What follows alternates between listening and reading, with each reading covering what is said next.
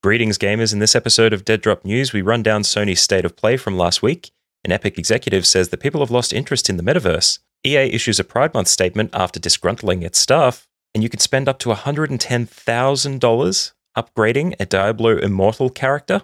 Stick around for these stories and more.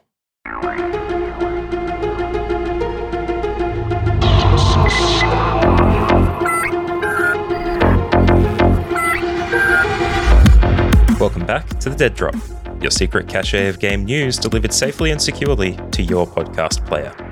I'm Matthew Bliss, your interpreter of the games industry, your prophet of playable material, your professor of time preservation. As we approach Summer Games Fest, there's going to be so many different events happening.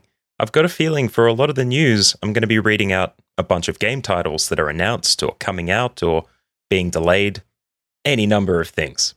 So we're going to take that for a practice run in our first story today with the State of Play rundown from last week, followed by the rest of our usual fare. This is your transfer from the 6th of June, 2022, and these are the news stories that you need to know.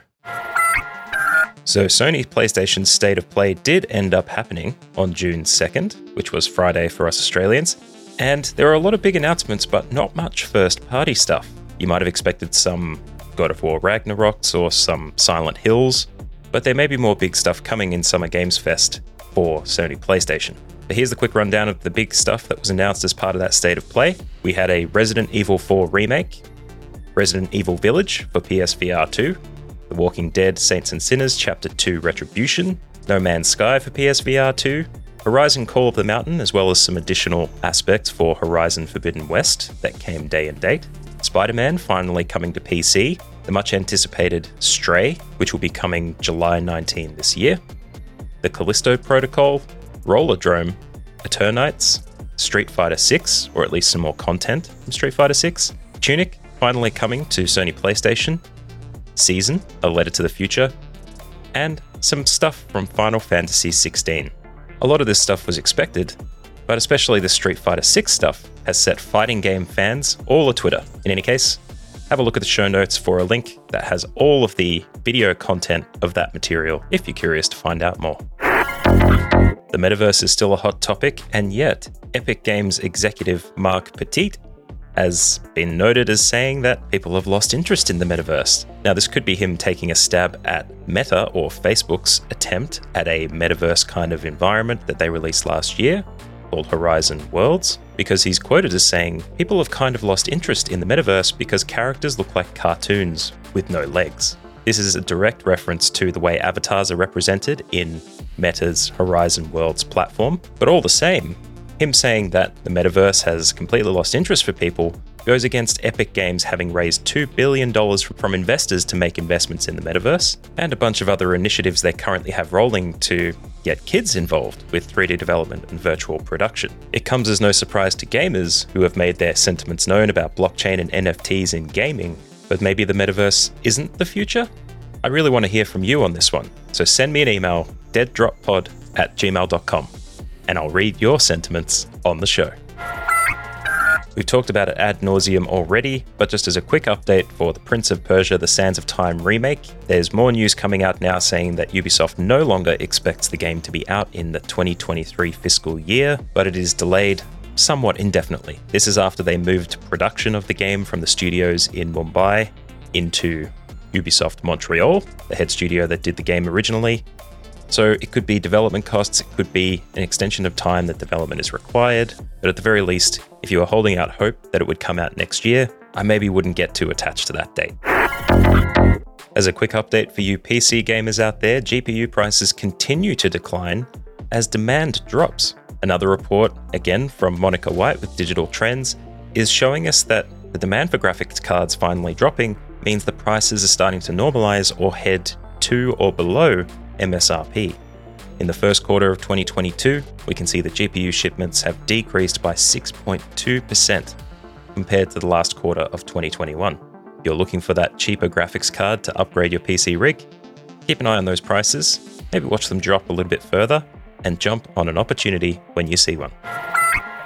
It's Pride Month. This is when we all unite together to support LGBTQ+, but in the games industry, This usually means our AAA companies are starting to tell their staff what they can and cannot say in public in support of these initiatives. EA got into a bit of hot water last week when its staffers believed they weren't doing enough to support Pride Month, and they were potentially going to walk out if all EA wanted to do was create a rainbow avatar to show their support. EA has since withdrawn that request. The staffers did not walk out, and they have since made a bigger statement in which they show their support by saying that they want to acknowledge the pain and fear that our LGBTQ+, specifically our transgender community, is experiencing in light of emerging legislation in the US and the ongoing attacks on their human rights. It's good to see EA taking a turn for the better, even though we may not think it the best of them, especially after Mark Cerny of Sony circulated a very unusual newsletter telling people to basically keep their thoughts to themselves. Of course, this podcast is in full support of LGBTQ+ and the trans community, and we're all hoping that everything turns in the right direction in the US and across the world. Reporters at Video Games Chronicle have been keeping an eye on the True Achievements Tracker, the Xbox Achievements Tracker, and seen the user Big Sheep, an alleged Rare developer, has been unlocking achievements for a potential Xbox port of GoldenEye 007. GoldenEye is one of those games that everybody wants ported to a new system, but is never going to get a remake or a redo because of the circumstances of the licensing, as well as where it was originally housed. But there is more speculation, as GoldenEye 007 is no longer banned in Germany, which people may believe that it could be coming as an emulated game to the Nintendo Switch Online Expansion Pack service. This is all rumors and speculation, but if you are keen for that GoldenEye 007 Nintendo 64 game to come somewhere else, maybe keep an eye on this and see what happens. As a quick update to our Diablo Immortal news last week regarding loot boxes and not being available in other countries, there are now people reporting having their hands on the game that it could potentially cost $110,000 worth of in-game currency to fully upgrade a post-game character.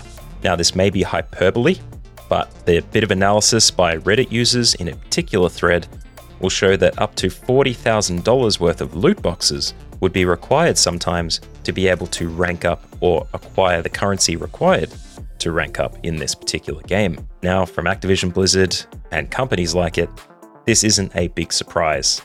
But this kind of hyperbole just accentuates the idea that we need to make sure that we're making the right decisions and ensuring that everyone is completely informed with regards to loot boxes and other kinds of gambling style mechanics in the system. Now, it is out on iOS and Android, and there is a beta coming to PC, or that may even have been released by the time of this recording coming out. So give it a go if you're excited, but make sure you keep a hand on your wallet as you do.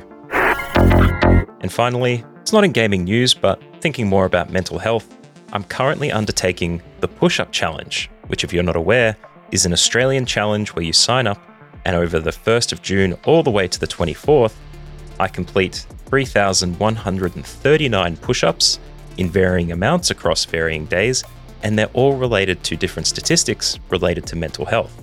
Now, why am I bringing this up?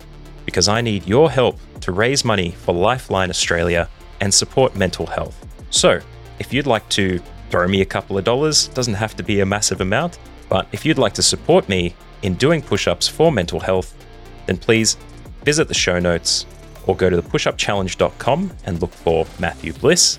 There's a donation page that's very easy to submit to, and the donations are even tax deductible. And whether you do or don't donate, I still appreciate your support. That was the gaming industry news that you need to know. If this is your first episode, welcome to the Dead Drop community.